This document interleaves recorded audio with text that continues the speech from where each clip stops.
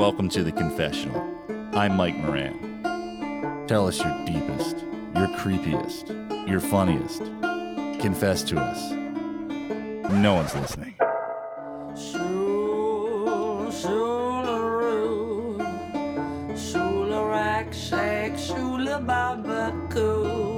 What would you sacrifice to have a slice of All right, welcome everybody to The Confessional. My name is Mike Moran, and I am joined as always by trusty producer Jimmy Selesky. How are you, buddy? How's it going, dude? You can always trust that we will have technical difficulties with the iPad. Well, you're trusty just, half an hour later. Yeah, exactly. Right. Doesn't mean you're not trusty. There's actually you might enjoy this, or you might not. Right. But the difference between accurate and precise. So accuracy is that you can always hit the target you're aiming for. But precision is that you will always hit the same thing, but it might not be what you're aiming for. So I'm a very precise Well, producer. you're telling me precise is not as good as accurate? Yes. Really? I feel like it'd be the Like, opposite. I could say feel like something- precise is like super accurate. If I made a point, if it were accurate, Right. it would be a correct point. But if Okay. it were a precise point, that I could be making a precise point that's wrong. I don't think. Are you sure that's not reversed? I feel like precise is the king of the jungle when it comes to those terms. I don't know, dude. I don't know. I used to think approximate was awesome, and now I realize that actually the worst. Now you of look them like all- an idiot. All those years you're going around touting approximately. Nobody told me. Yeah. Well, if I turn out to be How- wrong, then this how proves my point embarrassing. even more. So How embarrassing. Jimmy, we have our co-host who's dialing in on the Zoom. there we go. This woman is one of our favorite people here at The Confessional. She was a great Baltimore comedian. Now she's a great Chicago comedian. And she's I think she's getting her own podcast going soon. Christine Ferreira. Hey, Christine.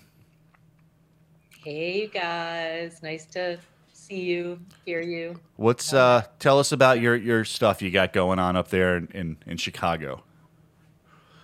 Well, it's exciting. I actually am launching a podcast network, and it's launching this week. So Whoa. it's very exciting. And you can find it at the Lincoln Lodge is our website.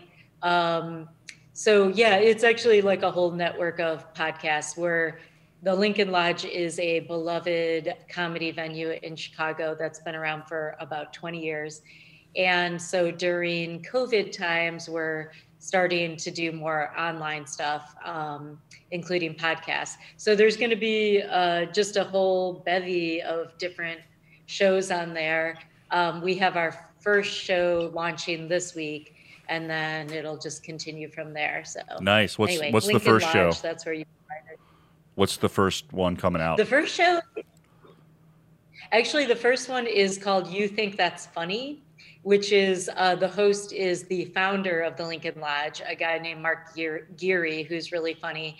And he's interviewing different comics about what they find funny that nobody else does or very few other people do.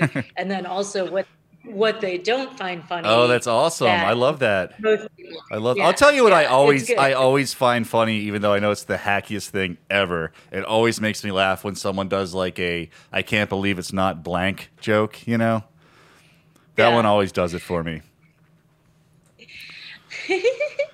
Yeah, actually, Natalie and Mike you're totally welcome to be guests on that show. Actually, I'm probably going to be hitting you up to be guests on a lot of shows. Awesome. 'Cause, yeah, it'll be fun. It's fun to be able to do stuff together still. Absolutely. And, yeah. And speaking of Natalie, our guest today, Christine, this woman is a great DC comedian.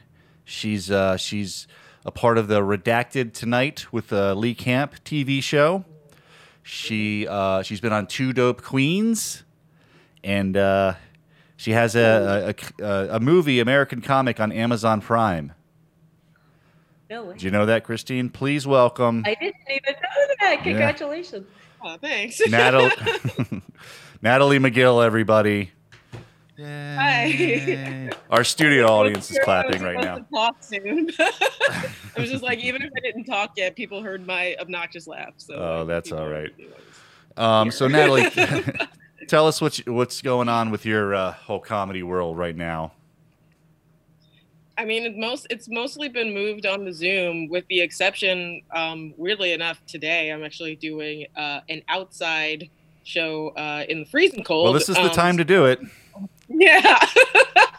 Yeah, the grill out. You have balloon animals for the kids. You know, maybe a swimming pool. Well, maybe no kids at this one, because I'm going to say some kind of naughty words. Oh, Although my okay. material really isn't blue at all. But Yeah, you don't seem like a blue. like it said that on the floor. So I don't like how we use the but, term blue for like dirty. Blue is not a dirty color. You know what I mean? Blue seems like pure and, yeah, and I always vibrant. thought that was- What's that? Yeah, it needs to, like, brown probably would have been a better, well, there's already black comedy, so you can't do that. Right, Isn't right. it? Oh, I would associate black with dark comedy. So, like, or brown maybe, because Why? Because it's the poop color? Yeah, because it's basically because it's But Well, sorry. do you know where the term blue comes from? actually Not to be no. like a total nerd, but it comes from vaudeville days, when they used to do, like, in the days of vaudeville, the material was just like over the top, disgusting, dirty, Really? like crazy. And then yeah. Oh God, vaudeville is like famous for being just absolute, like, just Even by our everything. standards, like it's By Wow. our standards, it was Weird. like very body.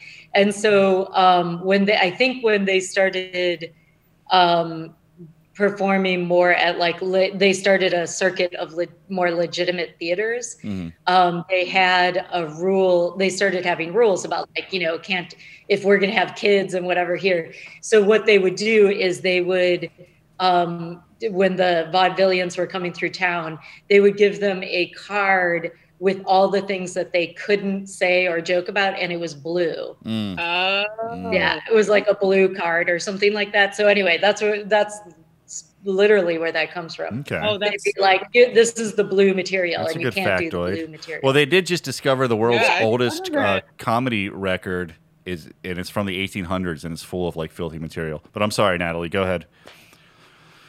No, I mean, that was pretty much it. I mean, other than this one outside thing, I mean, most of my stuff has been Zoom, and then the show, Redacted, like, we've been still filming, but we usually will film we'll do like 2 Friday shows, tape 2 Friday shows and 1 VIP in 1 week. So there's another Friday episode that airs the week that we are not allowed to be in the office. And where can people see it?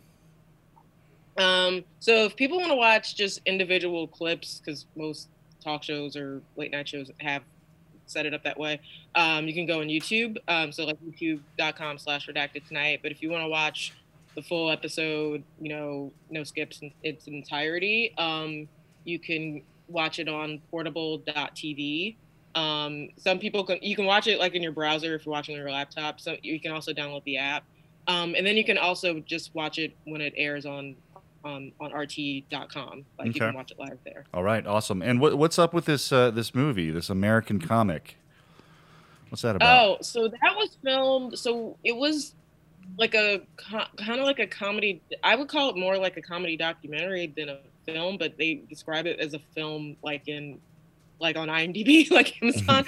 So yeah, it was basically like a comedy showcase that we did at this Black Box Theater out in Charles County, because it was like just beyond Prince George's County. And it was me and 7 other comics. I'm gonna feel terrible because I'm not gonna remember everybody that was on it off the top of my head, but it was like Martin Amini, Nick Hopping, Leon Scott, Wendy Robleski was on it. Okay. Very Ramin funny. Mostafaki. So I'm feeling terrible because I know I'm leaving somebody out. But No, you got a lot of them. That was a pretty good percentage. Also, yeah, well, yeah.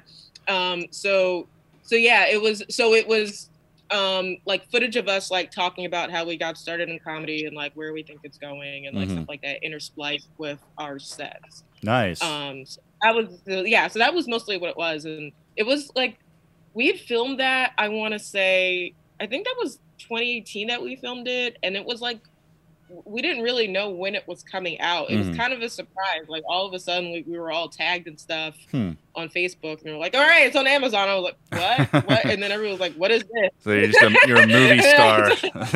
Overnight, you're a movie star. It's a real Hollywood story. I mean, I wouldn't say that. I mean, I don't know how many people watched it. I mean, it's like, I think if I tell people that I'm on it, like people will make an effort and watch it, but it's not like a Comedy Central special or anything like that, but it is cool to have that. Yeah, absolutely. Credit, people actually are able to find me that way. So definitely. So, yeah. Definitely. All right. Well, thank you so much for coming by, Natalie and Christine. Today we are discussing depression, nature or nurture? ? At the end. Now, this is, believe it or not, this is actually something a lot of comedians can relate to. Depression seems to be a common thread among performers in general.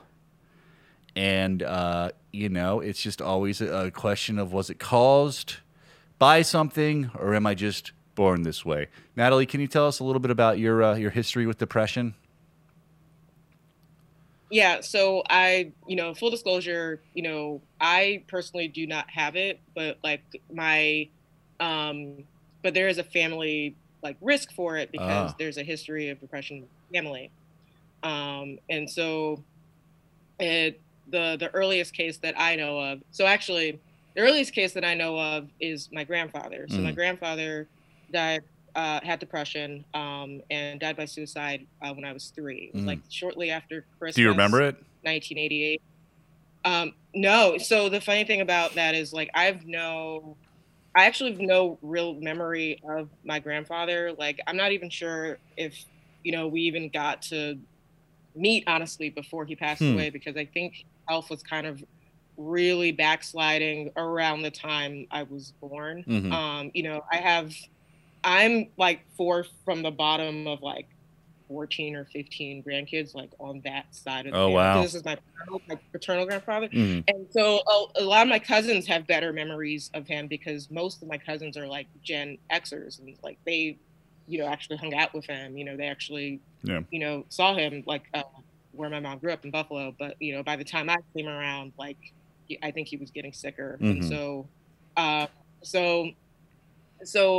in his case, I really think he had issues with like mental health for probably like, I don't want to say most of his life, but like a good deal of his adult life, because I was just kind of getting mostly like anecdotally from like what I hear from like my mom or like my aunts and stuff like that, is that, he always seemed to be like kind of off, emotionally in some way, but I don't know if it was really officially diagnosed until it was basically too late. Really? So he never, I think what happened was, he never had a diagnosis before the suicide? I don't think he had one like when by the time the suicide, yes. But I think, when my mom and like her siblings were growing up, and, noticed things, like, I don't think he was formally diagnosed like back then. So, but at the time, he wasn't just suffering from depression, he was also suffering from diabetes, which was kind of a lethal combination, because it's like, depression is one thing, but then when you have a chronic disease, it kind of like requires you to like give a shit about yourself, because it's all about like maintenance and making sure that you're healthy. And he was not in a space for that. And so when I was younger, I would say I was like 6 or 7, and you start noticing that, when you figure out like what a family is and what makes up a family and a family unit, it's like, okay, so most people have 2 sets of grandparents, on both sides. And then I realized I have one grandmother, and then I have 2 grandparents on my dad's side, and like I'm missing one. Right. So I had surmised that I'm like, okay, this grandpa's probably dead. I just don't know how he's dead. So like at one point I asked my mom, I was like, how did he die? And her answer to me then was that it was diabetes, which, to be fair, I would not, if I was in that position and I had to, I was asking, Yeah. like, my child was asking me, like, how did my dad die? And that was how he died. Mhm. And my kid was like first grade or second grader. Right. I maybe would have lied to, or I don't know if I would have had, the tools to Sure. like try to Yeah. I mean, how do you explain that find to a someone way that young? to explain that to a kid. Mhm. So I understand why she lied to me. And to be fair, if he had not had depression, or if he had not even shot himself, which is how he died, Mm. he probably would have died of diabetes, Mhm, because what had mhm. happened was he had gotten, when my mom finally told me what happened, it had gotten to the point where they were going to have to amputate one of his legs, which is what happened. They amputated one of his legs. Mhm. At that point, he was so far gone, like there was no way to save it, and he didn't really care enough about himself to like actually do the things to like make sure that they weren't going to take the other leg. Right. And then I got to the point where they did have to take the other leg. He was just like worse. Oh, my And goodness. basically before they had a chance to do that, that was when he killed himself. Oh, So man. How old was he? So he was, oh God, I think he was 71. Okay, that's pretty young. Yeah. So he wasn't old. Yeah. He actually would have been 100 years old, I think, not last year, the year before that, in 2019. Now I'm doing the He math would've to turned figure 100. out how old Natalie is. Yeah. Three and 84, right? Born in 84? Yeah, I was born in 85, so I was 3. Oh, okay. I was 3 when he Okay. died. Yeah. Yeah. So my mom did eventually tell me how it really happened, but she wasn't the one who told me that was how he died. The person who told me how he really died was my aunt Janice. Oh, how old were you? And so I was probably 12 or 13. I want to say I was 13, I think, when I found out. And I was staying with another aunt of mine who was living in Virginia at the time. It was like I was just hanging out with them for the summer, and a bunch of my relatives just happened to be there at the same time. And my grandfather ended up coming up in conversation. I'm not exactly sure how, but then they, end up mentioning, what had happened, how he died. And then I was just kind of like, I wasn't really even part of the conversation. I was just kind of like sitting like on the outlier. But then when I heard that part, my ears perked up, Sure. Obviously. That was not the story I was told. So I was like, and then so I literally turned to my aunt. I was like, wait a minute, I thought he died this way. And she was like, no, he shot himself. Oh, my And goodness. I think they were kind of like, so they looked at me kind of surprised that I didn't know that. Like they were a little like, why didn't you know that? They didn't they didn't say that Sure. really, but like their faces kind of said it, So, but my mom was not in the room when that happened, so she didn't know that was how I found out. Oh, okay. So did you tell her? And then so the way I think I ended up approaching her about it was, I think it was maybe like health class or something like that. There was like some type of, unit on mental health, and they wanted us to do some type of project about it. And so I decided I would do like a brochure or something. But I basically used that as an opportunity to ask my mom about like what really happened. And at that point she was, she didn't try to bullshit me at that point. Like she just flat out told me the story. But I think that's, in general, I think that's been something. I mean, it's hard for everybody, but I could see the older that I got how hard it was for my mom to like actually talk about that stuff. Yeah. And then it kind of made me kind of like reevaluate my entire life. Like, when I think about like Father's Day or anything like that, like he never came up, and she never brought him up. He never came up at like other family events the way other family members did. I think what maybe, what helped was that my grandmother was still alive up until that point. And so everybody kind of just, circled around her, Sure. So obviously like he wouldn't, come up as much, but no, it's like she would never voluntarily bring him up, and the other family members wouldn't either. Right. So, so I guess I really shouldn't be surprised that it took me that long to figure out how he really died, but the aunt who told me at the time, she she was suffering from depression, and I had known she was diagnosed probably, I want to say 90, like it was like 95 or 96. It was like around the time I started middle school. And that was like not a secret. Like everybody in the family knew that she was struggling with it because she had been struggling with suicidal like ideation like for years. And so I would say this was like July or maybe like June. It was like June 2009. My mom would usually do like this, like once a year she would try to do like some type of family dinner, Right. like sometime during the summer or during the fall, and try to like get as many people as possible because we have a big family and it's hard to like get everybody together in Sure. one spot. And so my aunt Janice ended up coming to that, and I remember I hadn't seen her in like probably like a year or two. It had been a little while since I had seen her.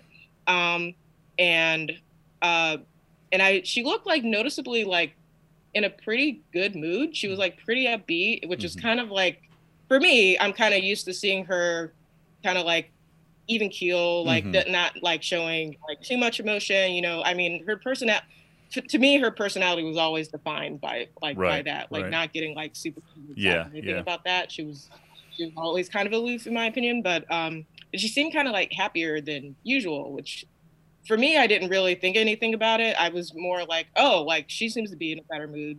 She must be doing a lot better.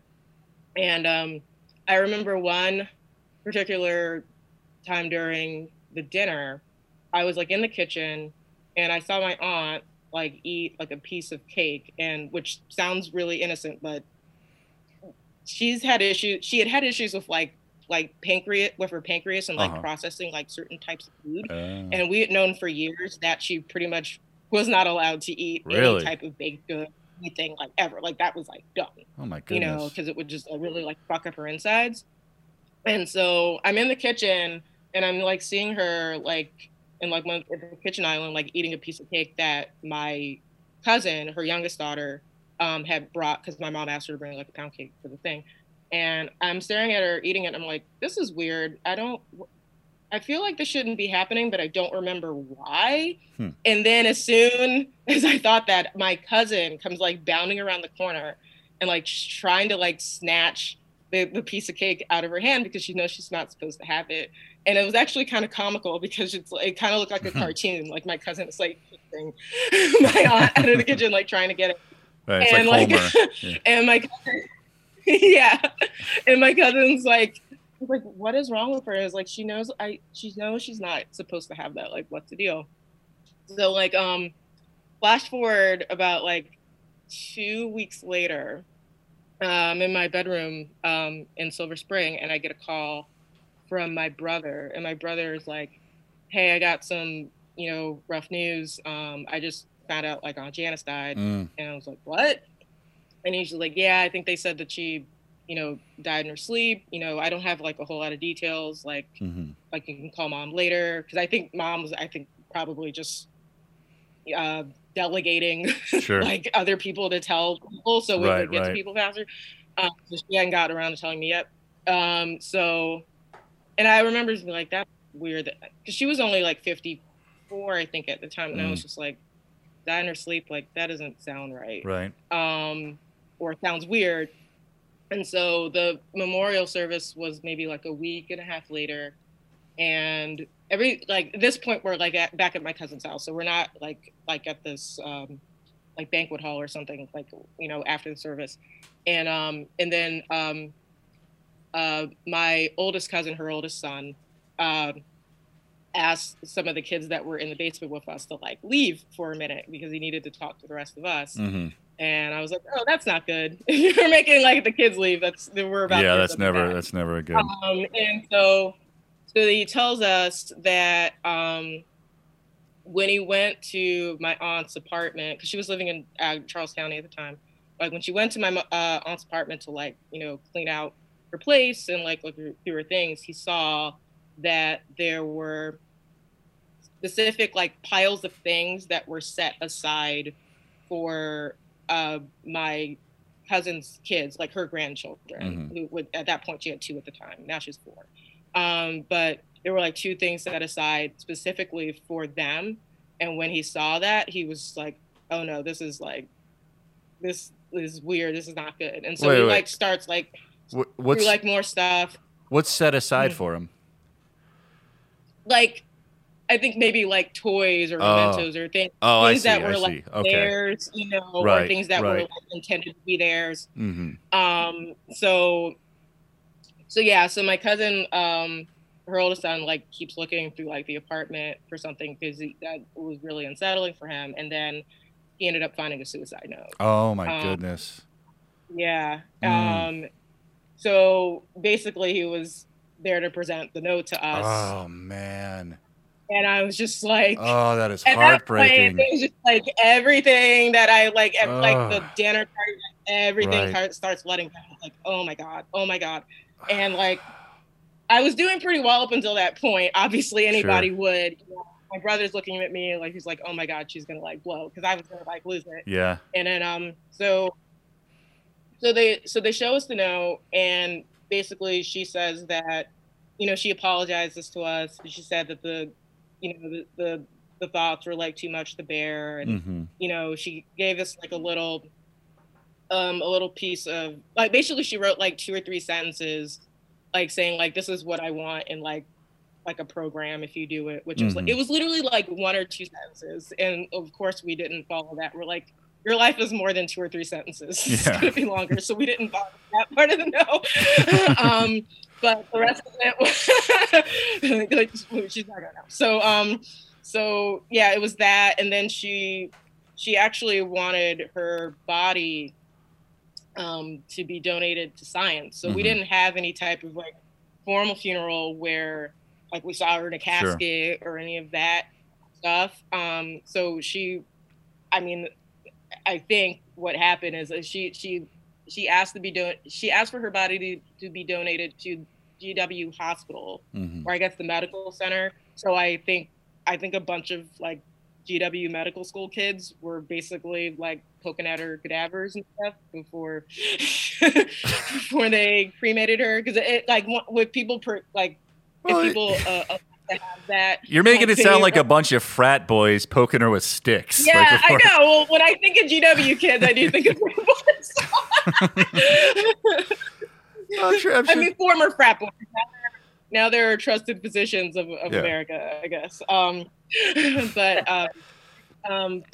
yeah, you know, I think you know, after they disseminated, you know, the note, which was also a kind of weird thing, because my cousin like made copies of it, and I was just like, I don't know if I want a copy of this. Like, I think I still have a copy of it somewhere. Wow. But, I mean, that is a once you morbid see it- trip to Kinko's.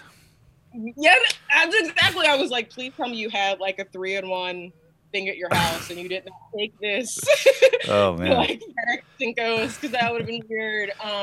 No, I think they had something at their house, and they didn't take that out of the house, because I couldn't do that. But I mean, I obviously committed most of it to memory. Like if you see it, you can't really Mhm. forget it. Mhm. You know, I don't think I need to look at it again. But yeah, I know that, you know, after our cousin told us what happened and gave us the note, my other aunt was like, well, she wasn't really sure if it was something that maybe she had planned, or Mhm. she already knew by the time that she was at my mom's Mhm. house that she was going to do it, and which would kind of, you know, make, you know, the other stuff that I saw at the party Sure. make sense, like her being in a bad mood and her eating whatever she wanted. I didn't think about the better mood. Bucket. Yeah, I have heard that people actually Yeah. kind of get euphoric sometimes, like the days before they do it. But But I've heard that too. Do you think that's because of just like they've made the decision, or like is it freeing somehow? Like, yeah, is it- I think that's part of it, because I know in her case, and we were not told this until the day we got the note as well.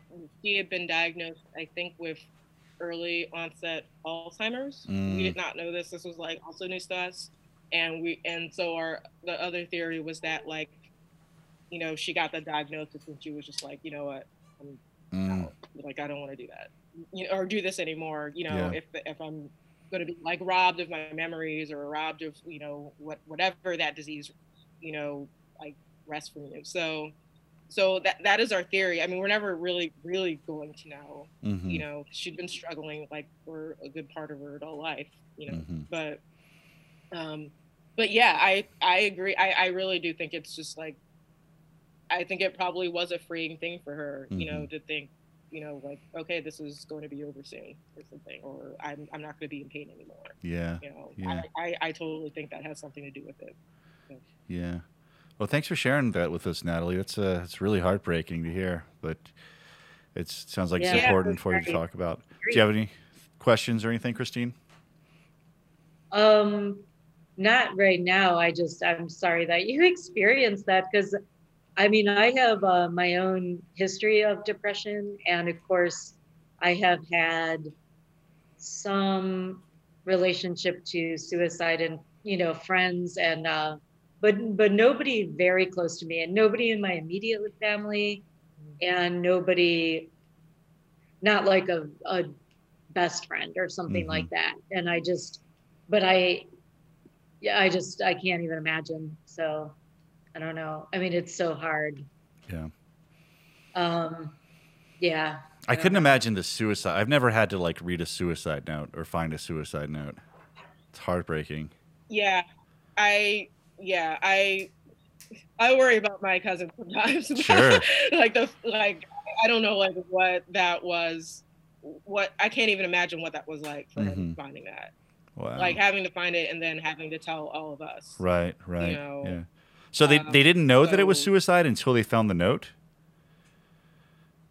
According to my cousin, yes. I'm sure that they probably, because so she has 3 kids. I've 3 older cousins, and I'm sure they probably maybe suspected that it was suicide just because they've been, you know, dealing with it alongside her, you know, since her diagnosis. So I'm not going to say that they were totally naive to it. Right. You know, that was a possibility, but you know, but like he really didn't know for sure until like he saw the note. Yeah. So because it wasn't like here it is, like he had to like look for it. Right. It wasn't like. Wow, that's heavy. Sorry I had to go through all that, Natalie. Thank you for allowing me to share it. Of course, anytime. Natalie, is it something that your family talks about? I mean, do you guys talk about it amongst yourselves, or? So one other thing, so that's another part of it, is that I'm hoping that in the future that if one of us feels, you know, that maybe we're, you know, backsliding, or we feel like maybe that we're having depressive symptoms or something like that, that we're honest with each other about it. That's one of the things actually that my cousin said after, you know, he disseminated the note, which was like we know our family like does not want to go through this again, because he already, you know, we've already gone through it with our grandfather. So he was like, if anybody feels like they're losing control of anything, or that you feel this way, like please say something sooner than later. So he did say that. You know, whether or not, you know, other conversations have been happening, you know, outside of me or among, you know, my other family members, like I don't know. Right. I would hope so, you know, and you know, I hope that I would be of sound mind to let somebody know if I was feeling some way, because I really don't know if that's going to happen again. Like it's a little scary that it was my grandfather and my aunt. I don't know if it's like one of those things where maybe it skips a generation, or maybe my mom will end up having it or something. Like I really don't know. Like the only other family member that they mention that also died by suicide, and I didn't mention this up top because I don't have enough information to expand upon it, but they said that another relative of my grandfather's, I think maybe his brother, had also died by suicide. You know, but this was like many years ago. God, it must have been so hard to be depressed. Like that it was a congenital thing. Like imagine like having depression in the 30s or 40s. Like that must have been so difficult. Yeah, because there's no resource. Like what resources do you have? You know what you need is a good stint in the army, something like that. Or you go to one of those cuckoo's nest hospitals where they just spray you with water and so you're better. I mean, Yeah, like the way that people treated mental illness, like, I mean, not even like 50 years ago. Yeah. Like in yeah, and I don't even Right. it's already like stigmatized now, but like yeah, they treated you like you were a crazy person. They electrocuted you or whatever. Mhm. Like I just yeah, just wasn't. And like a any century type of- before that, it was like probably like exorcisms and stuff. You know. Yeah. You'll be fine. You just have a demon. All right, let's jump into a confession here. This looks like a standard case of demon possession to me. Serena Dunford from Santa Cruz, California says the answer is C in regards to nature or nurture. All of the above. I know without a doubt that I inherited anxiety and depression from both my parents, but the way in which we have it varies. I genuinely think everyone has both. It's your individual experience that determines in what way it affects you. Do you guys think everyone has some level of depression and anxiety? It certainly seems like almost everyone I'm friends with. You know, it's like, it's weird when they're not. It's like, there's nothing wrong with you. What is wrong with you? You know?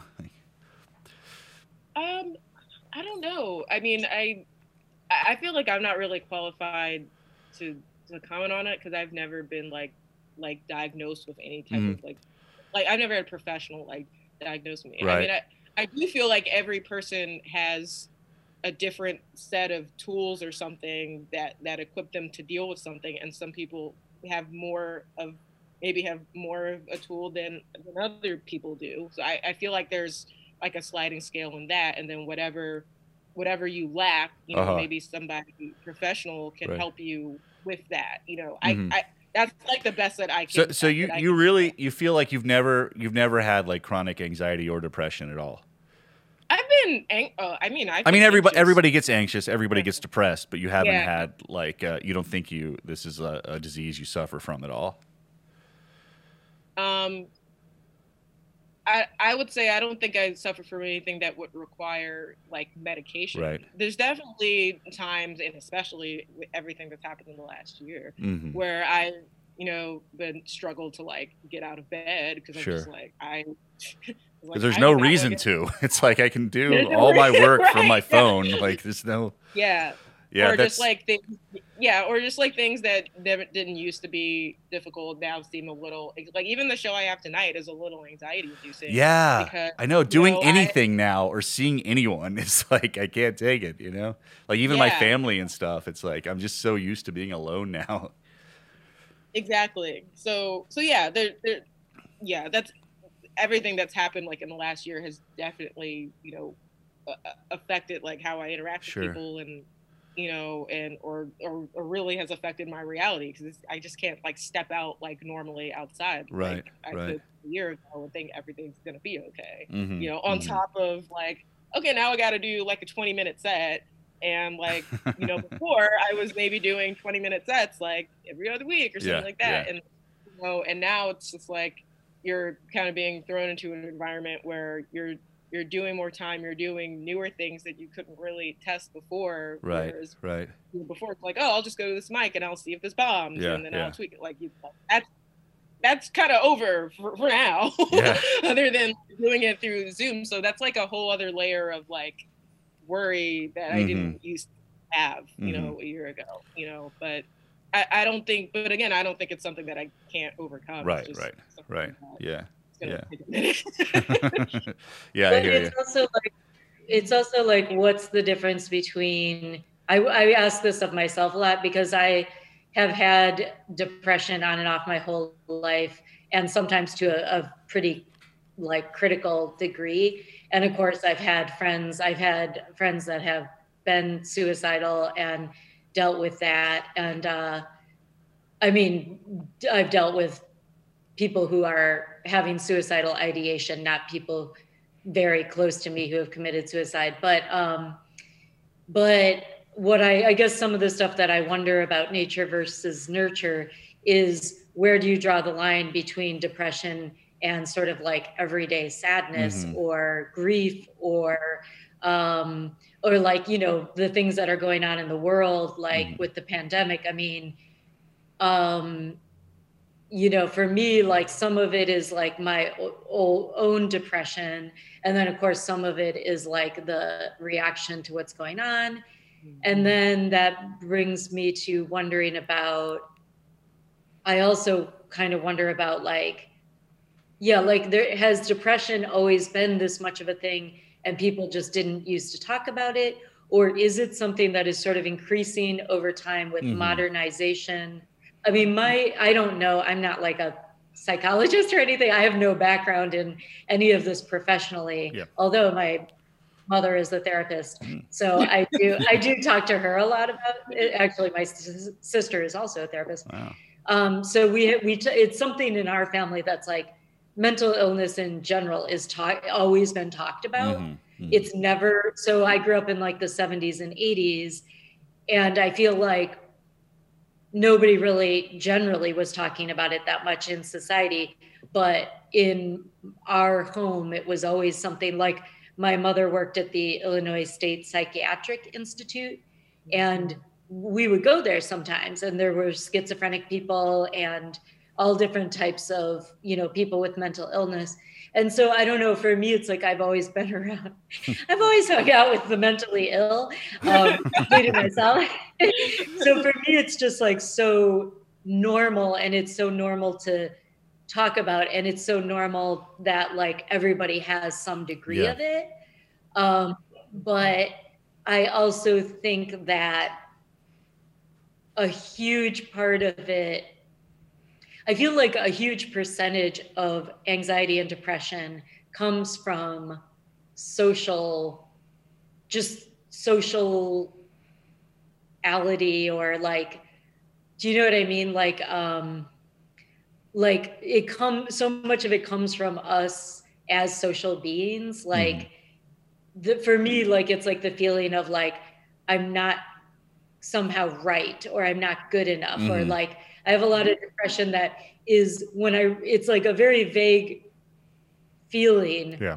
But when I get to the roots of it, it has to do with like, I'm not enough, or I'm not good enough, or I'm not like this, or I'm not like that. There's something internally wrong with me, inherently wrong with me.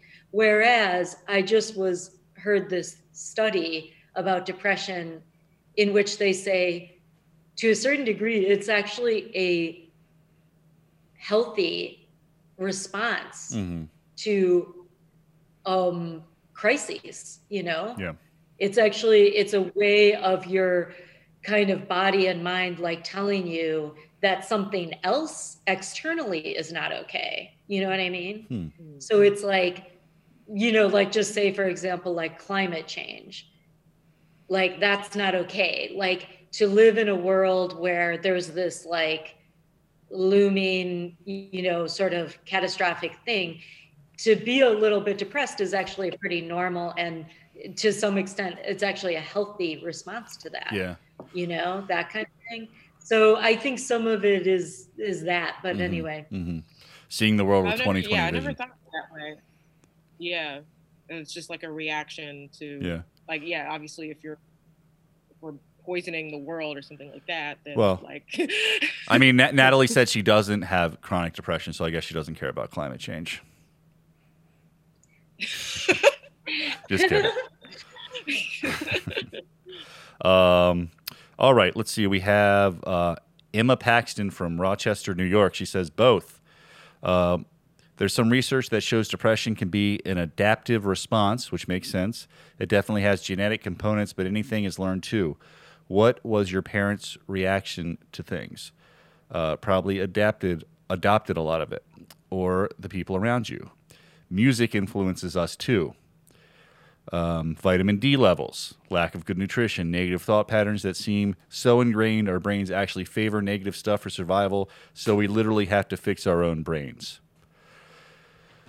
Yeah, it does seem like a big part of just human struggles in general, for me, is that we are kind of a changing species. You know what I mean? Like, we were designed to be the hunter-gatherers, and that was like 99% of human history.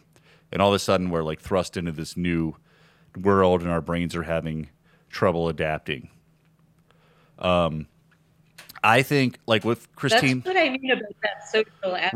Right. Yeah. Sorry. Yeah. And there's so much we see so much more and feel so much, it's like our lives are so complex, and we see, we experience the suffering, not just of the people around us, but of the 8 billion people around the globe, via the internet and TV and everything.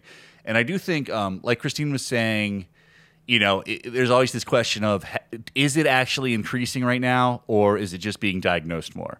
And I think it's definitely being diagnosed more, but I do think it is also, I don't think that accounts for all of it myself. I feel. And I actually, I'm sorry, just real quick. I agree with you. And I actually think that part of the reason that it might be increasing is that in some ways, I think it is part of evolution. Mm-hmm. Like, I think it's because we're sort of evolving in certain types of sympathy and empathy. Right. My mom actually writes a lot about species evolving towards empathy. Wow. Which interesting. Certain species do, yeah, because it's like weirdly, it's like a survival technique. Right. So anyway, so a lot of species, but certainly humans, are supposedly evolving towards empathy, and I think that's part of it. Huh. I hope that we evolve sooner. Really well, lacking. But what I was gonna say was, I feel like I saw like a study. I forget where it was, but it was like something saying that like our brains were like never meant to absorb like as much information that is like coming at us, like literally every second or every couple of seconds. Yeah. Especially we're like looking at our phones, like our brains are never supposed to be processing this much information at once. So of course, like it would be weird to think that wouldn't affect our brains or our brain chemistry or, mm-hmm. or especially with the type of news that we're getting. Yeah. Yeah. And also that has to do with like, the information age and social media, which is like, for me, if the theory that a lot of it goes along with socialization, the fact that so much of our socialization has moved to online, and not just pandemic, but just in the age of social media, it's like moved to this other type of thing. Whereas like every time, since the pandemic now, I do probably more than I ever have. I'll go, there's like some nature trails around here. I'll go out, I'll walk in nature. I mean, it's like spending a weekend at a spa. Really? Just 1 hour out there walking in the woods. And it's like heaven. And you're talking about a virtual tour of the woods on your phone, right? Exactly. I have an app, that's like, and you can even litter in the woods. Oh, that's on your awesome. App. That's all I'm going to do. Then. Like a camera on the back of a bird. Which I love to do. Anyway, yeah. But no, I think it's really, I don't know. I mean, to me, it's really intense. Like there's also, I'm like, I feel like I'm going to allude to a bunch of vague studies that I probably read half an article about. That's all right. Like 10 years ago. But there was a study about like a tribe, and I want to say, I'm going to go ahead and say Papua New Guinea, just That's a good randomly picking that.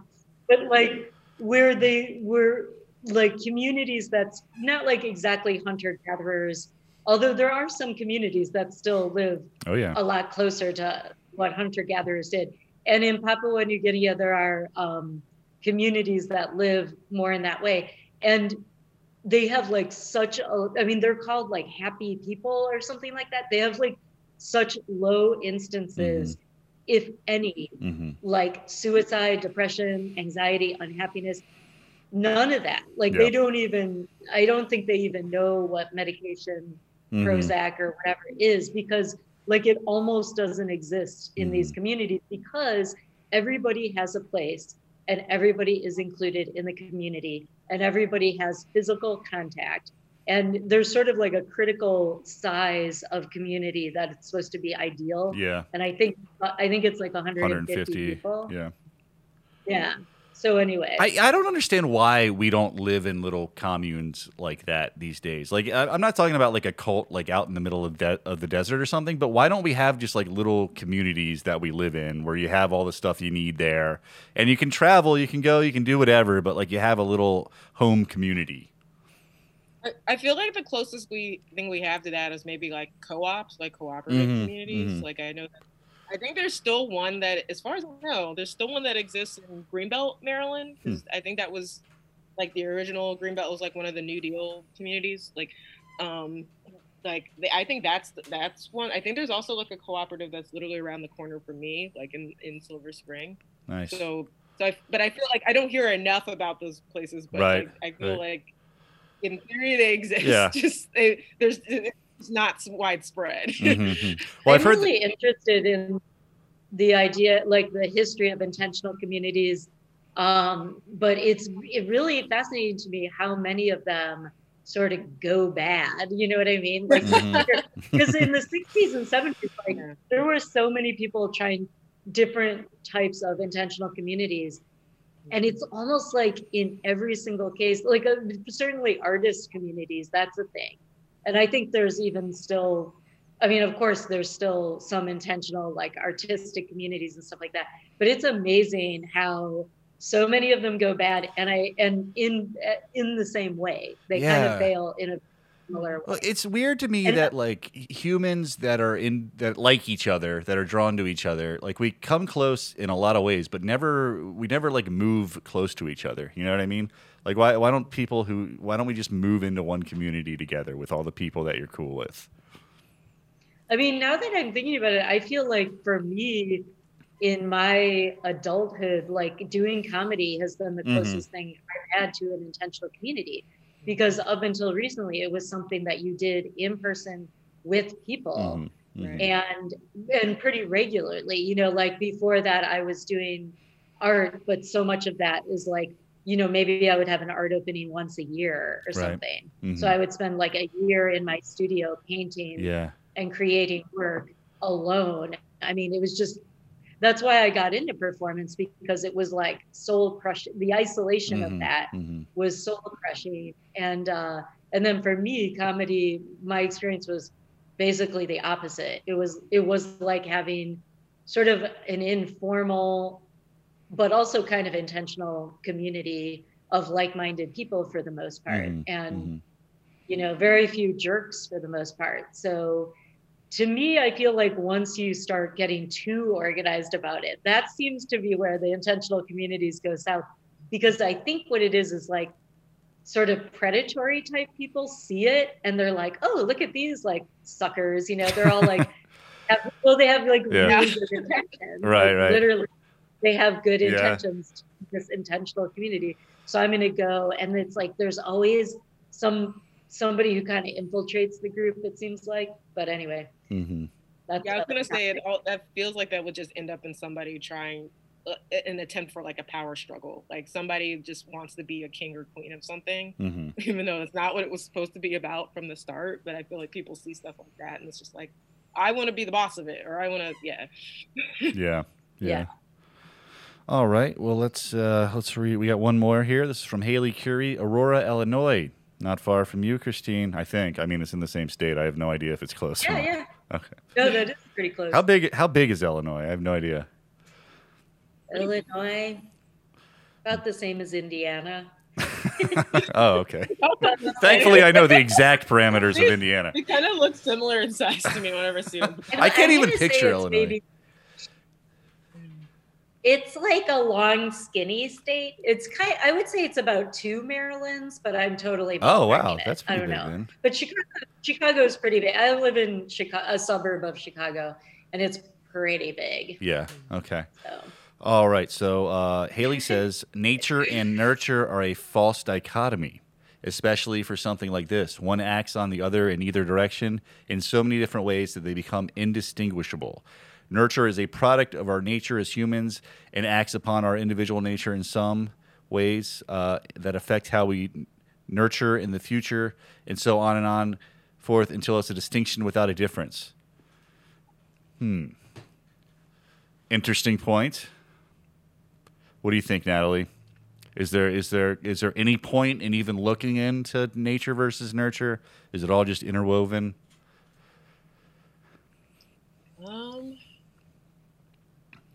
I don't know. Sorry, I'm still trying to like process that comment. You have to come back to me. Christine? To me, it's so. I agree, but I think it's the tricky part with depression is that it's like this thing of, yeah, like, are more people depressed or are we simply diagnosing it more? I think we already covered that.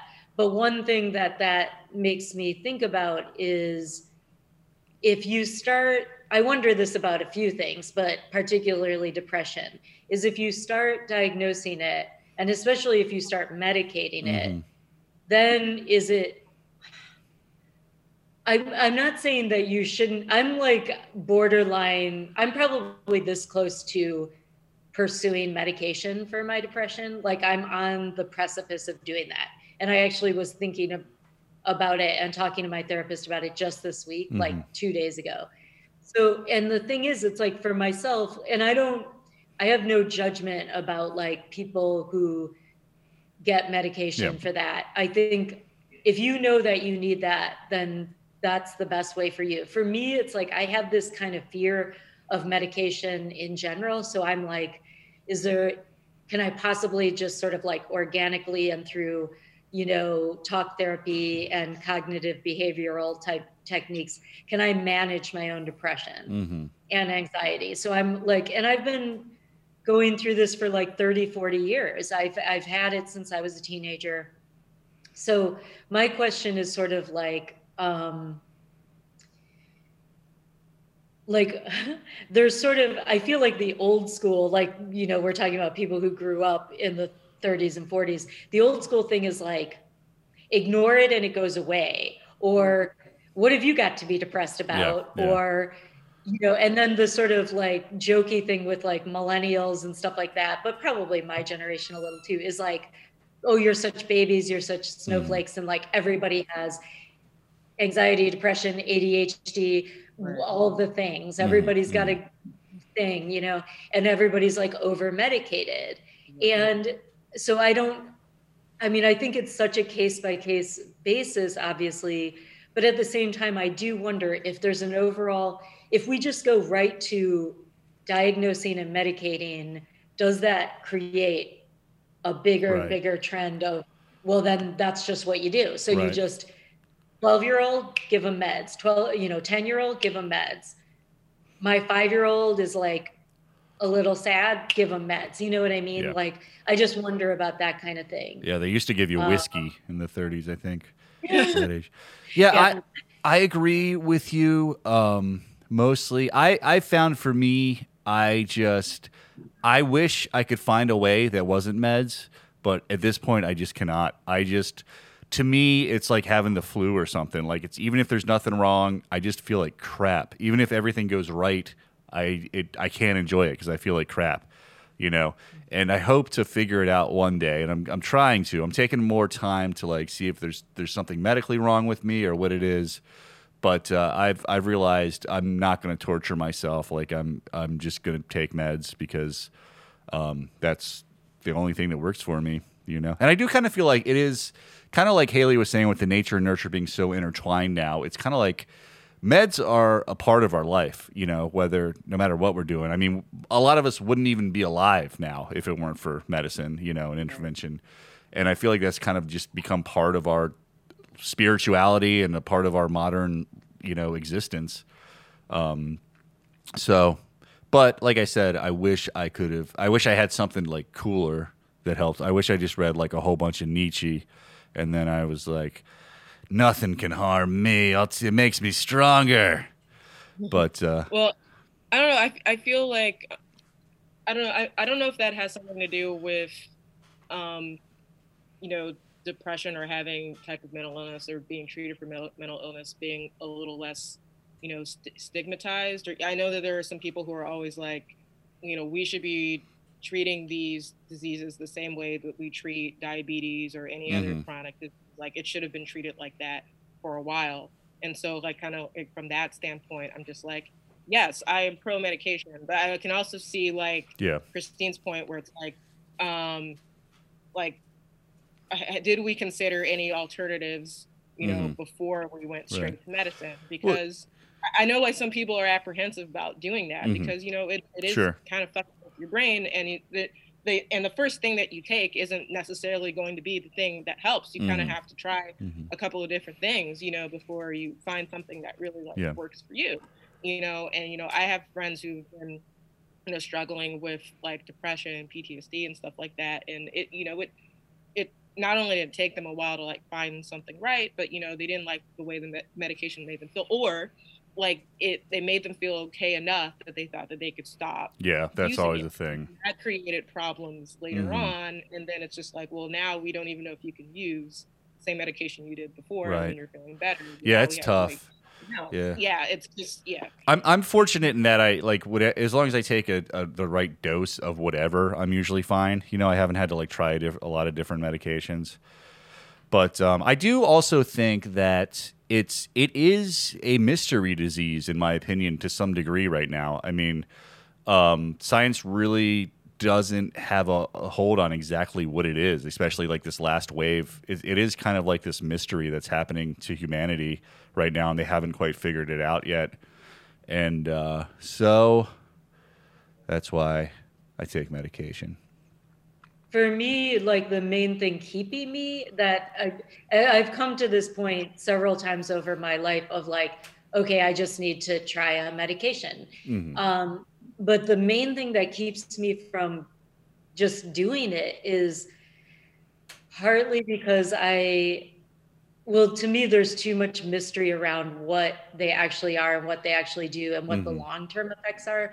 And my whole, to tell you the truth, the main thing that keeps me from doing it is I've never really had health care. Yeah, So no, that's a I'm- huge thing. That's huge. Yeah. That's why I didn't for a long time. I do now. Yeah. I've had it for about 6 months now. I'm on like Right. Illinois, whatever their version is of Affordable Care Act. So it's like, that's why for the first time I actually have like, I feel like if I run into a problem, I actually know where I can go. I know I have a doctor and all Yeah. that. But that's the first time, and I'm 51, Wow. So that's part of it. And then the other part of it for me is I'm worried that if I take the medication, then I won't try to do the other things Right, like right. then I'll just be like, okay, let's hope that does it, and then I won't be doing all the other things I need. But then the flip side of that is I've been basically white knuckling it for 35 years or, whatever, which is insane. And then I'm just like, why am I making it, Right. harder for Right. myself? So that doesn't make sense. Yeah. But anyway, I just wonder, how like Americans have this sort of reputation of like talking about anxiety and depression and like all these things more than they do in other cultures. I just wonder, like, if you talk about it a lot, does it mean that you kind of end up having more of it? Or do you know what I mean? Like, because I do find for myself, like I have a therapist that I talk to regularly. It's something I talk freely and openly about with all of my friends and family. And it's just part of my whole life. Like, Yeah. mental health is just part of health, and that's just normal for me. But I do find that up to a certain point, I actually do have to stop talking about it. Like, I have to kind of, Yeah. have like a plan of action also, you know what I mean? Like, it can't just all be obsessing about it, if that makes sense. Right. But, Right. Yeah. Yeah. Health insurance is a huge thing that's always plagued me, because when I have it, it's not very good insurance, and I don't know how long it's going to last, So I'm always scared to like kind of get reliant on meds because I don't know how long I'm going to be able to get them. But I have found that I catastrophize when I'm depressed, like everything's hopeless. I'm never going to be able to figure it out. I can't pay for anything. But when I am not depressed, I can actually usually figure out something. You know what I mean? Like I feel like there's a way to even though it sucks that our system is like that and it is very hard, and it's probably even harder for other people, but I find that like I can usually figure out some way to get it. I can usually make it work.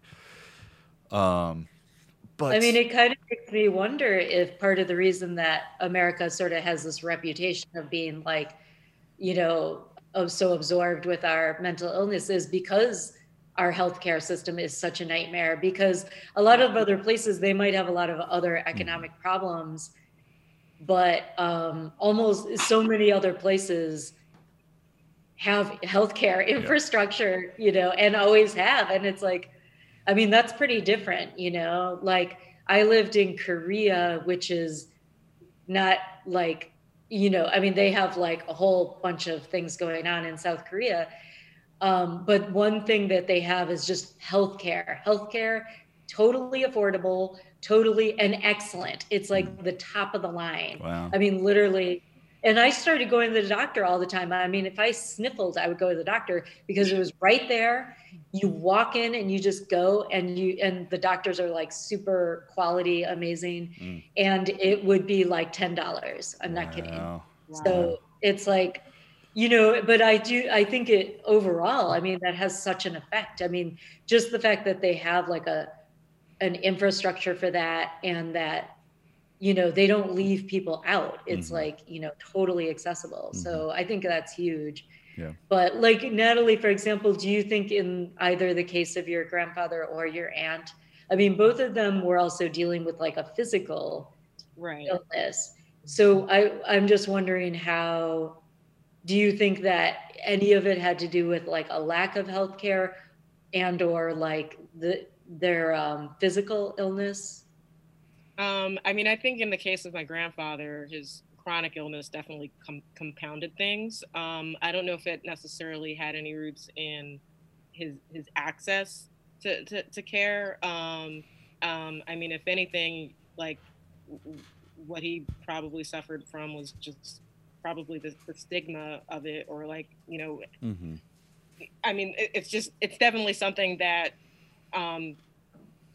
I mean, it's something that can affect anybody, but like, particularly for like African Americans, like it's kind of like a silent killer, and I think that was, that had something to do. I think that was definitely a factor in him maybe being diagnosed, so late in life. In the case of my aunt, I feel like she always had access to care, or like she was definitely, had her share of stays in like, psychiatric wards and stuff like that, especially when like suicidal ideation really got bad. But I guess in the end it was, having like comorbidities, or at least a future threat of that kind of, in our opinion, probably caused her to like kind of go over the edge and like do what she did. But I can totally see like, having any type of like chronic illness or something that was already pre-existing, just making everything worse, because we already have a healthcare system that doesn't really already adequately address that. I mean, it's kind of funny. I feel like we have more podcasts, about dealing with mental health than like actual systems in place to like help people get through it, because that's just how our country is. So if you go in like Apple, we prescribe TED Talks over here. Yeah, seriously. That's the way to get through. Yeah, it's true. It's crazy. Well, and also like if mental health was more incorporated into the healthcare system, not just like, I mean, like as it is, I have healthcare, I have like basic Medicaid because I'm unemployed. But like still my mental health is totally separate from that. You know what I mean? Right. But like if it were more integrated, like for example, if your grandfather, and I don't know what his experience was, but like he had to have a limb amputated. That's major. I can't imagine going through something like that. Yeah. And not also incorporating the mental health effects of that, the psychological. I mean, God, it's so connected, but that's such an extreme example. Because I've known of a few other people who have committed suicide, and it seemed to be directly related to a major life illness. Like they got a diagnosis and literally drove off a cliff. Yeah, and sometimes things I like think that. like I wouldn't want to do that fight. Like life is already so much of a struggle. Like if I had something like that happen, I don't know if I would have the will, to fight it and to fight through. Right. Like Robin Williams, I think, had a Mm-hmm. diagnosis of something, It I was- can't remember. I think it was Lewy body dementia. I think. Yeah. Which is like really serious, Right, and and it's like, do they factor that in, like you need mental health support, whether you had depression before or not. Exactly. Yeah. So That's a good point. Yeah, like anybody's going, especially like anybody's going through cancer or anything like that. It's like they always encourage people to get into like a therapy group or get into a group session or something like that. Like I've seen more recommendations for that now for people who get it, because they realize like, oh, it's not just like you get a port in and you get chemo and you're done. Hopefully, maybe like, there's a lot of other, emotional things that are happening on top of, what's happening to you physically. Absolutely. All right, folks. Well, this has been an excellent episode. Thank you so much, Natalie and Christine. Do you have anything you want to plug before we wrap up? Any Twitters or Instagrams or TED Talks? Yeah, I guess if people want to follow me on social media, if you want to follow me on Instagram, my handle is Hoot Holler Snap. So it's HOOT HOLLER Snap. And my Twitter is Natalie S. McGill. All right. Awesome. Christine, do you have anything? for me, it's just, I'll just be having, posting a lot of stuff on the lincolnlodge.com. Okay. But I did also want to say, watch Natalie on Redacted Tonight, because she does regular segments on there that are amazing, including my favorite one from the summer, which is Woke Little Library. Is that what it's? Yeah. So actually, that isn't even for the show. That was just for me. But it was like, Okay. I thought that was for the show, but that was for me. No, it's because I wanted to experiment with doing like my own content that wasn't related to the show, and so yeah. But like a really, really like brief summary. It's basically me going to different little free libraries in the DMV, and basically poking fun at like all the stuff that's inside. Because if whoever's listening to this, if you have any of those in your neighborhood, you know that sometimes people put good stuff in there, and other times it's like a chemistry textbook or a manual or DVDs, like stuff that should not be in there. So like you never really know what you're gonna get. So it's kind of like me poking fun at that. But then at the end of it, putting in what I would call like a woke book or something. Something that kind of makes you aware of like the plight of like the Black struggle, especially in the wake of the events that happened in the last year with all the protests in DC and across the country and the world, honestly. Actually, a lot of the books that I put in were recommended reads from Loyalty Books, which is a local bookstore in DC and Silver Spring. It's Black owned. So I try to tag them in my posts. I don't know if they even know what the hell I'm doing, but I want them to get some shine, because like it's a local business, it's a Black owned local business, and and they're doing a good thing right now. And a lot of the neighborhoods that I go to, like the book selection isn't super diverse anyway, which was kind of the point of it. It's like trying to get people to read stuff that they probably normally wouldn't see unless they were like in a book club or something. Okay. So. that's awesome. Yeah, that's great. All right, I'm just going to do a quick plug for myself. We have a group now called a support group for depression and anxiety, where we eat cereal, and you can find us on Instagram or Facebook, and we're doing live Zoom meetings on Thursdays at 8 p.m. Eastern Standard Time. We have a different speaker each week. They've gone really well, so if you at all feel that you are someone who could benefit from that, please come and see us. And with that out of the way, I will just say thank you, Jimmy, Christine, and Natalie, for another great episode, and we'll see everybody next time on The Confessional.